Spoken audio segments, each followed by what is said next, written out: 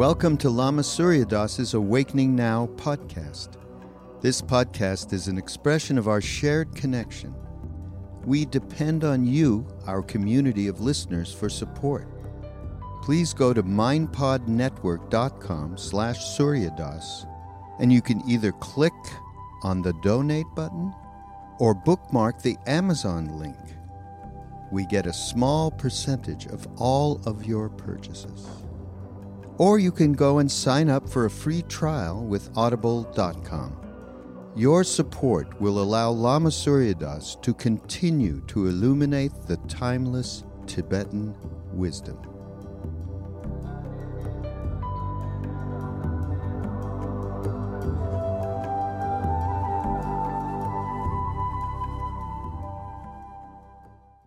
So when we practice, there are a few basic principles of Dzogchen I want to mention that we've kind of touched upon in the instructions.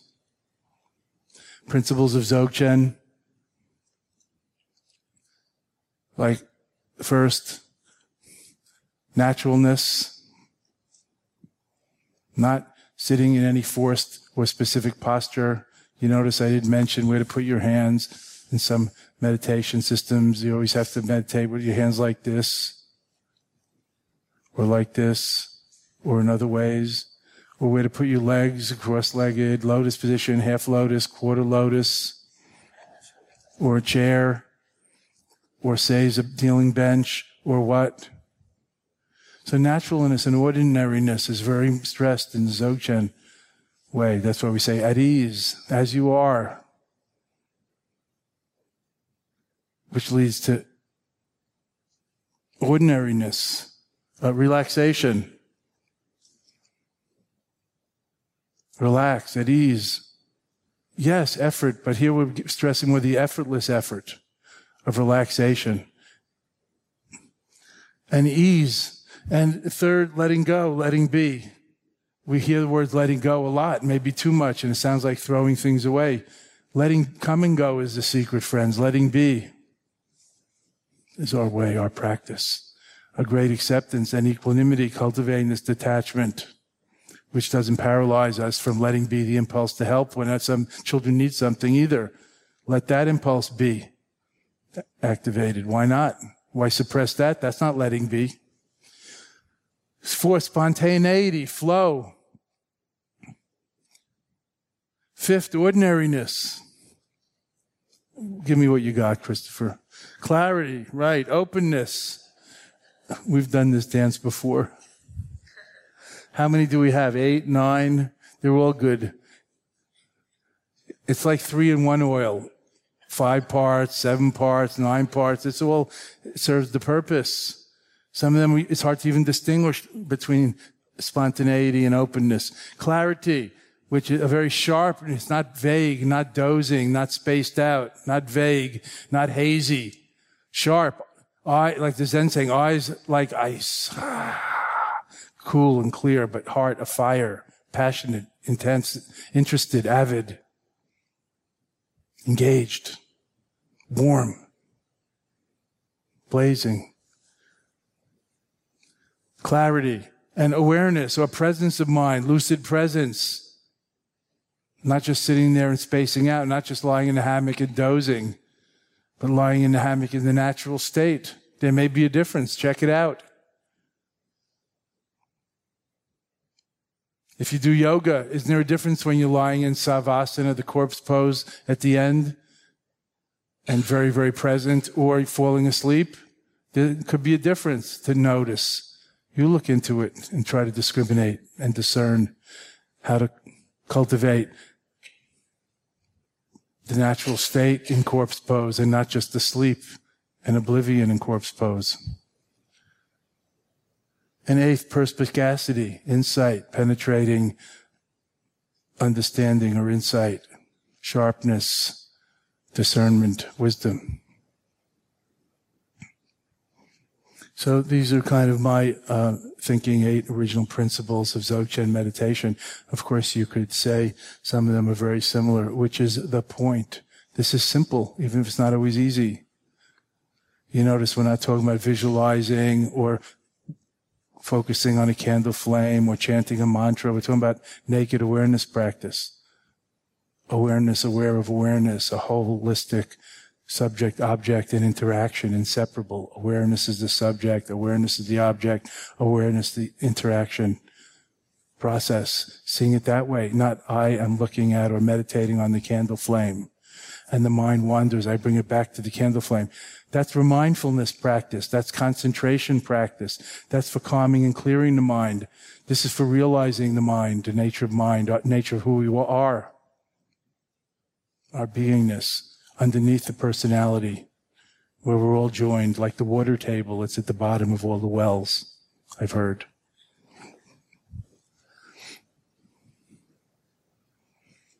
I think this is provocative analysis, actually. But you should ask the questions as they come to you, not me. Oh, I could go on all week. I will. Any questions?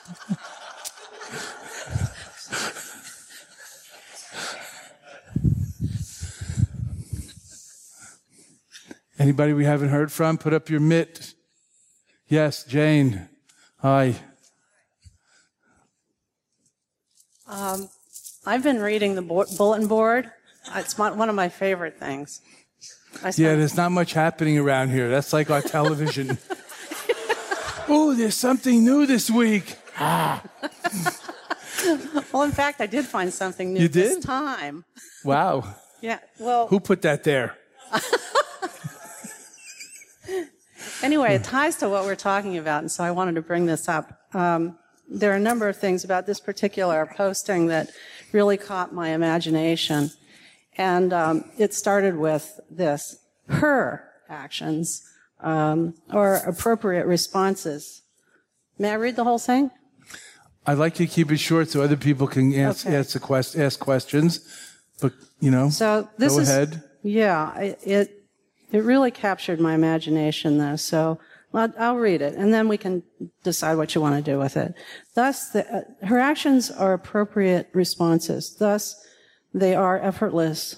She embodies compassion, yet she doesn't try to be compassionate. She doesn't struggle to make money.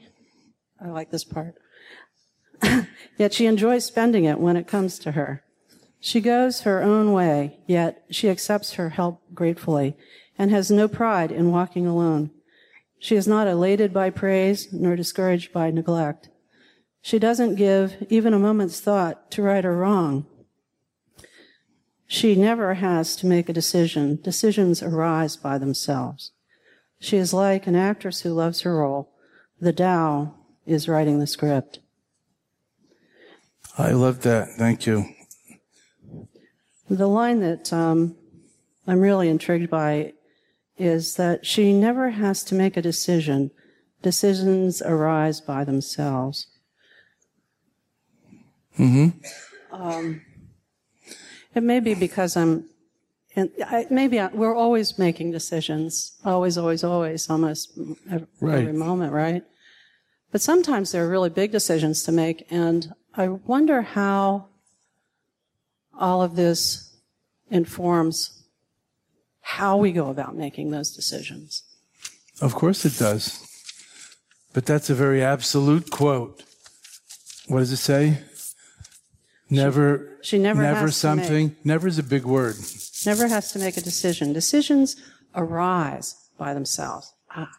Everything arises by themselves, but it seems to us sometimes we have to make decisions more than other times, right?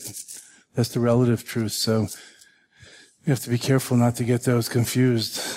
Like sometimes you do have to decide this or that, and it takes some attention and reflection and concentration, or even, asking for advice and factoring that in, right? Yes. But the truth is, for the absolute, everything happens by itself, but that's not the way we live. What are you thinking about this? What captures you so much? The she at the beginning? Well, that did get my attention.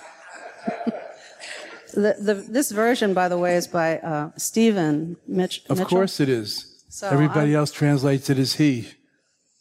But, in Chinese, it may be he, but it may be gender neutral, doesn't matter. Yeah. One, it could say one, but the one is such a boring word. one, whatever, Tao, blah, blah, blah. Right. So, tell me if this is getting a little too out there. It is. Okay. I want to move it on to other people, but anybody can read that on the board and think about it. It's a wonderful quote from the Tao Te Ching. There's many wonderful things in the Tao Te Ching, the wisest book probably ever written by Lao Tzu, and Stephen Mitchell's translation is excellent. My favorite one is, the master does the best she can and lets go, and whatever happens, happens. Questions? Yes. White man. Yeah. Old white man. No, that describes half the people, everybody I here. realize that.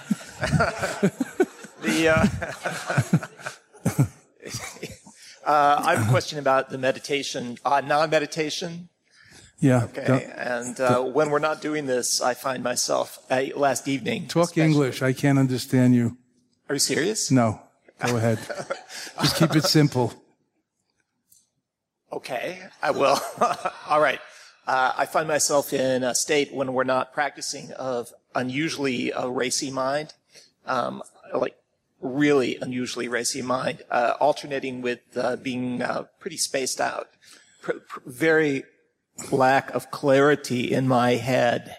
Okay. You mean when we're not in here or when you're not in here, practicing? In here, I'm fine. Yeah. Out there, like taking a walk yesterday, very racy, as if some part of me is making up for this clarity to try to That may be. Yeah, I'm sure it is. That's a trying good, to kind of that's pull a me good back guess. down. Yeah. Right. How do you, Maybe not trying to pull you back down, maybe just to rebalance the habitual system, Like when it's too hot in the room, you open the window. When it's too cold, you close it. Not to pull you down. good enough? But the racy, distracted, being carried away could be a problem. But it depends on how you're framing it. By comparison to the silence here, when we go home, it could seem like a problem. But we live at home. We can't live like this.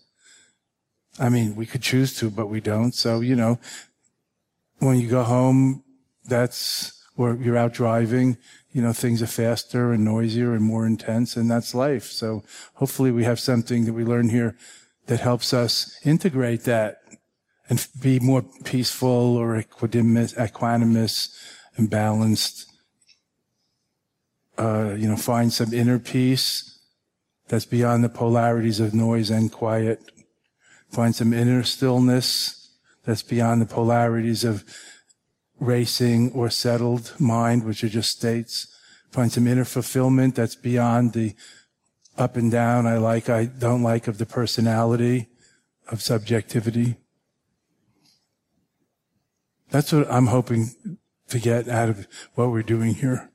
Not that the mind can't move anymore or even race if it's race time. It might be race time out there, I don't know what you do in the world when you're arguing your case in court or whatever. The mind's supposed to be free associating, and race time. Go as fast as it can. It's race time. It's race time, I guess. A problem is we often feel so speeded up and distracted, and we can't calm down. So now is the time to balance that with the calming and clearing and vegetarian and low stimulation and meditation and quiet and continuous awareness cultivation for balance. Then we can go beyond the distinction between meditation and post-meditation, not meditating time.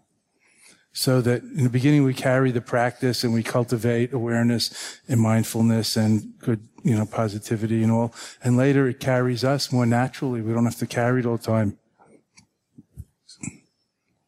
Thank you. Also, I think that walking outside is a good practice, a very important practice as an intermediate before we walk out into the world and you drive and you run and whatever you do. Run to catch the subway or, whatever you have to do. Run to catch grandchildren, whatever you have to do. The great-grandchildren.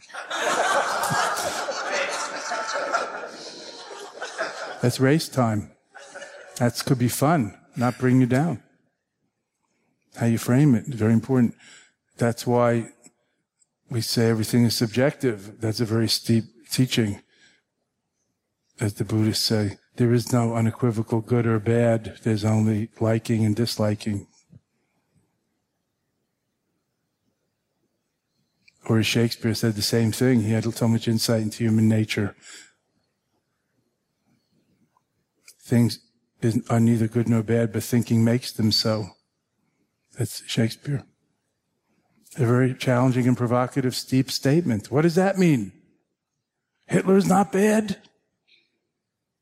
But you ask the questions. Questions? Yes, back there in the back row. David Green. Hello. Hello, Brother Green. Hello.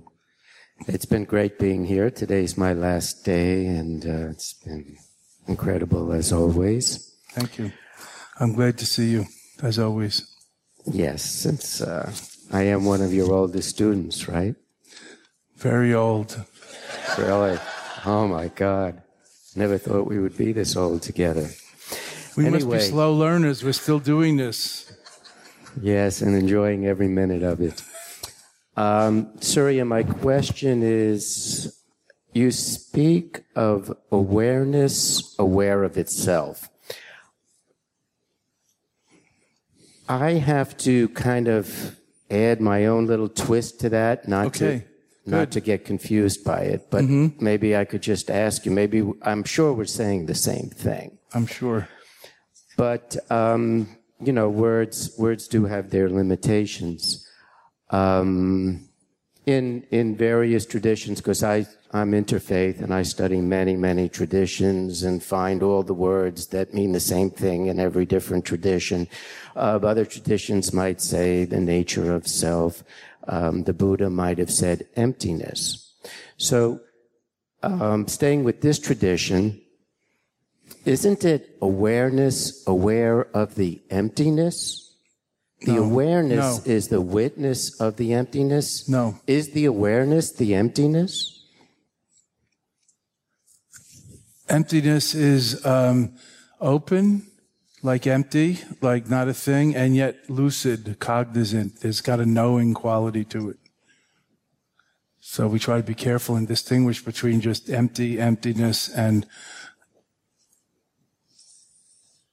awareness is also making it too much of a thing, but you have to put some words on it. So Namkhai Nobu Rinpoche calls it presence. It's hard to work with, but, if we're in the field of talk about like God and truth and enlightenment, then we need a sophisticated vocabulary and beyond conceptual understanding. That's why be careful about inserting the witness into the process. Maybe it's witnessing. Maybe the whole practice is witnessing, then you have to ask, you should be asking, but I'll do it for you. Then who or what is witnessing? That's the Dzogchen type question about the nature of identity, agency, who's doing what around here? Is God pulling the strings? Is it all scripted and written already? Or what? Who am I? Who are you? What's the nature of self and other, and self and, relation of man and God, self and God? Well, whatever, however you frame it. So notice, I often use synonyms: awareness, naked awareness, pure presence, incandescent presence, lucid, senseless openness, trying to describe the indescribable, just get into the field of what it's not. We're not visualizing, chanting, looking at a Buddhist statue. This is not really Buddhism. This is like timeless wisdom awareness practice or something, which is part of Buddhism, let's hope. You see what I'm saying? You don't need to be a Buddhist or think Buddhism. We're not talking about looking at the Buddha's face or statue. So awareness, then I say awareness, aware of awareness, subject, object, and interaction. I explain that rather than I am meditating on it. I am witnessing the accident. I know what you mean by witnessing. Awareness is the subject that's awareing or experiencing or looking. And awareness is the object that we're looking at. Recognizing everything as display of awareness. It's how we see things. It's our karmic projections and perceptions. Like whether we see it as hot or cold in this room right now is our subjective projections and interpretations. The temperature is one, but our interpretations are many, right? So I hope that's helpful. That's very helpful. If I could just ask one more Yes, question go ahead. about it, then Yes. before awareness, a word that I've heard used that I like a lot, the absolute. As a matter of fact, I've heard you use that word. It's a tricky word. The absolute existed before awareness, and then somehow, I hope I'm not getting too heady here. A little heady. But then somehow awareness through the miracle of life came into being. So there was heady. An emptiness. In the beginning there was A, and then there was awareness, A and W, and A and B, and A and B and C, awareness and absolute, and so was there anything? Advaita, and, a lot of things. Was there anything before awareness? Yes. Thank you. But it's not a thing, and it's hard to talk about it. That's why in Tibetan, the word Rigpa that we're translating as awareness with a capital A is also translated as presence or primordial being. It's not so personal. It's like transpersonal being. David, you said you study many religions, or whatever you said, traditions, spiritualities. What does it say in the beginning of Genesis? In the beginning was the Logos. Is that the same as the word for God? No.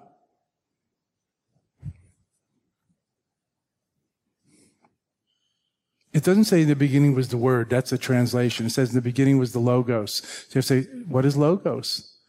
The law, the energy, the Om. It's kind of like Om. What does it mean? Yes, in the beginning was the Logos, before there was awareness.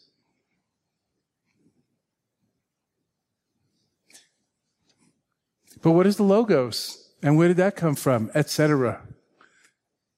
One could wonder if you're going to get heady. It's interesting. Thank you. That's very clarifying. I hope that's helpful. Thank you. Very helpful. I try to be non-sectarian, and I'm also exploring these matters. Yes, just like you. You do keep your mind open. It's one of the things I love about you. Thank you, Surya. Thank you very much.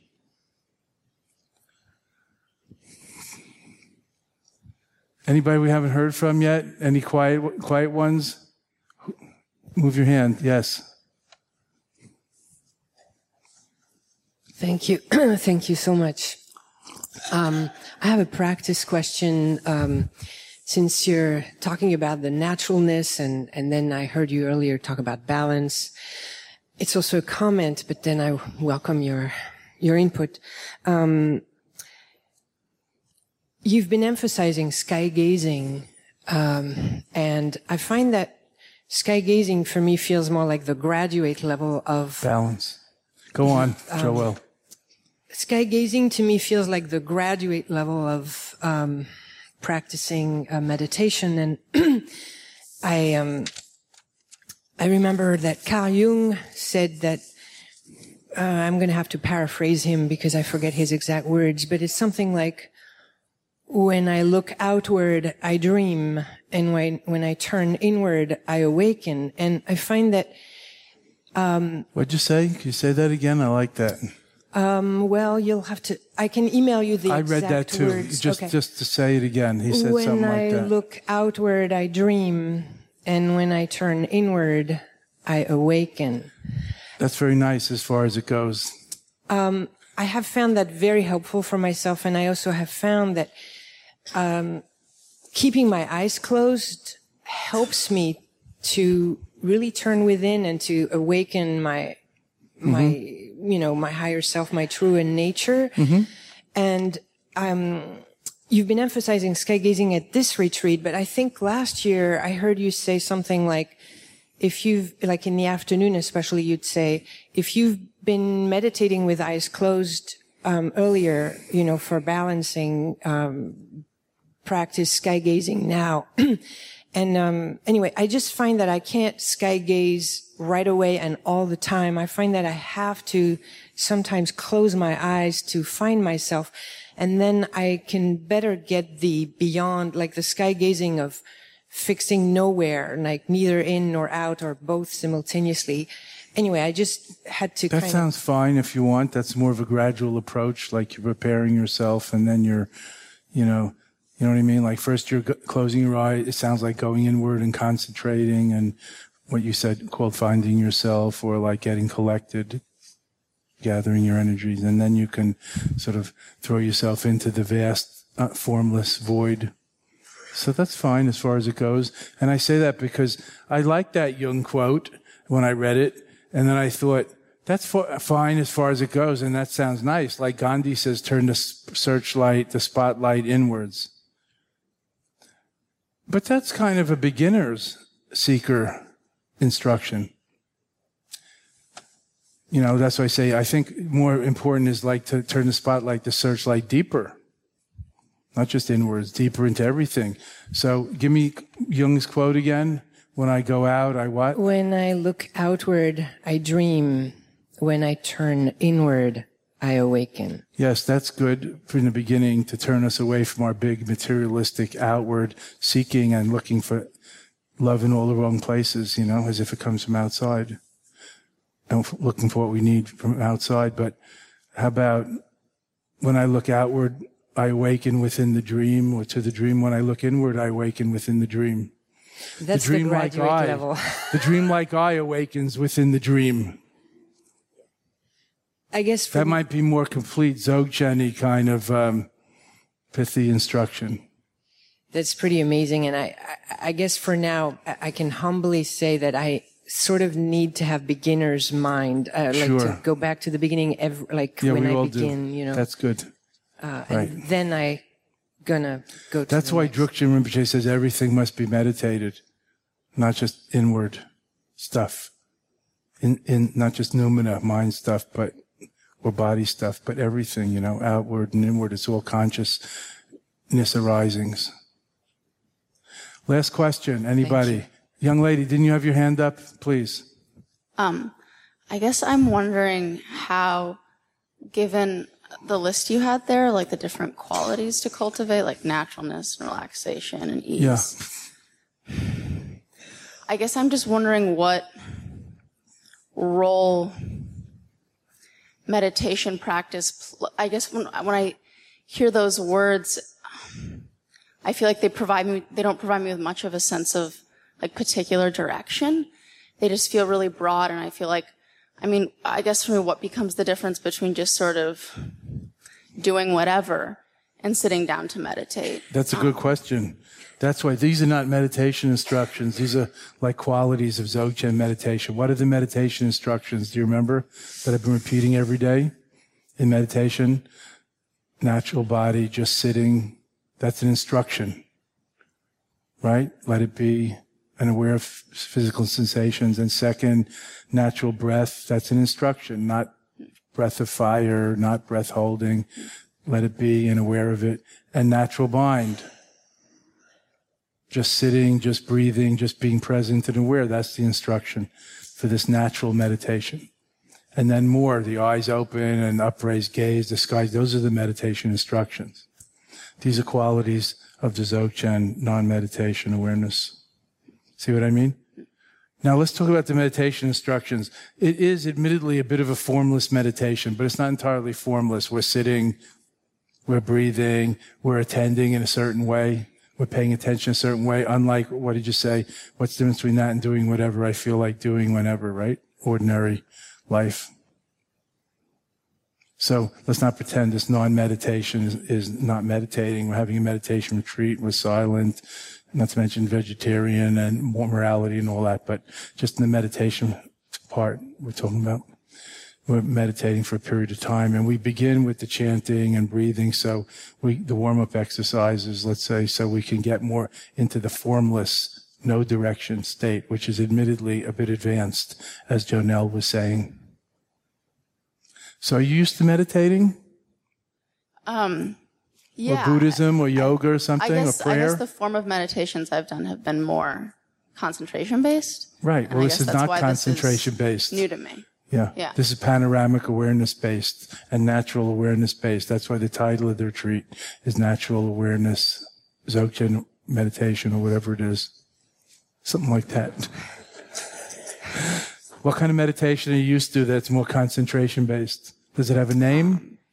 I mean, I've done shamatha within Okay. the Right. Shambhala Center. Concentration meditation. Yeah. Then in Zen too, I've done a lot Right. of like counting the breath and things Yeah, like that. so counting the breath is also sort of concentration meditation, right?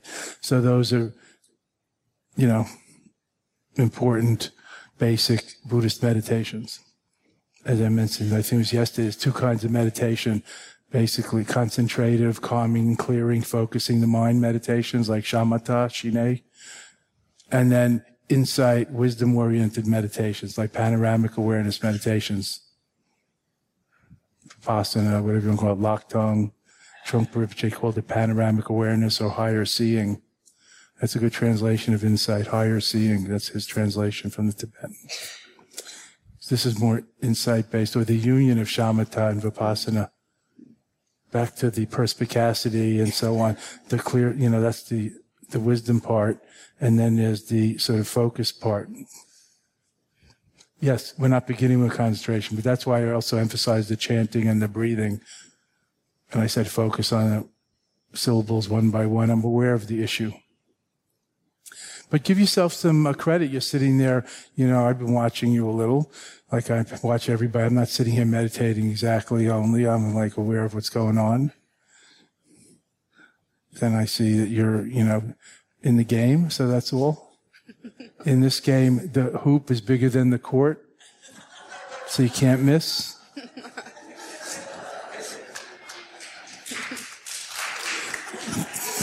Please. I think that's a good place to end before we get carried away.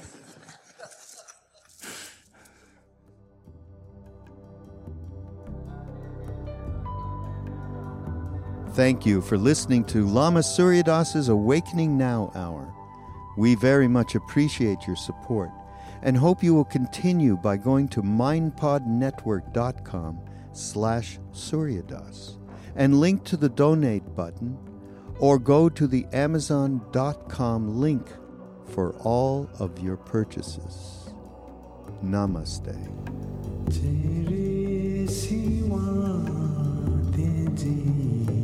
To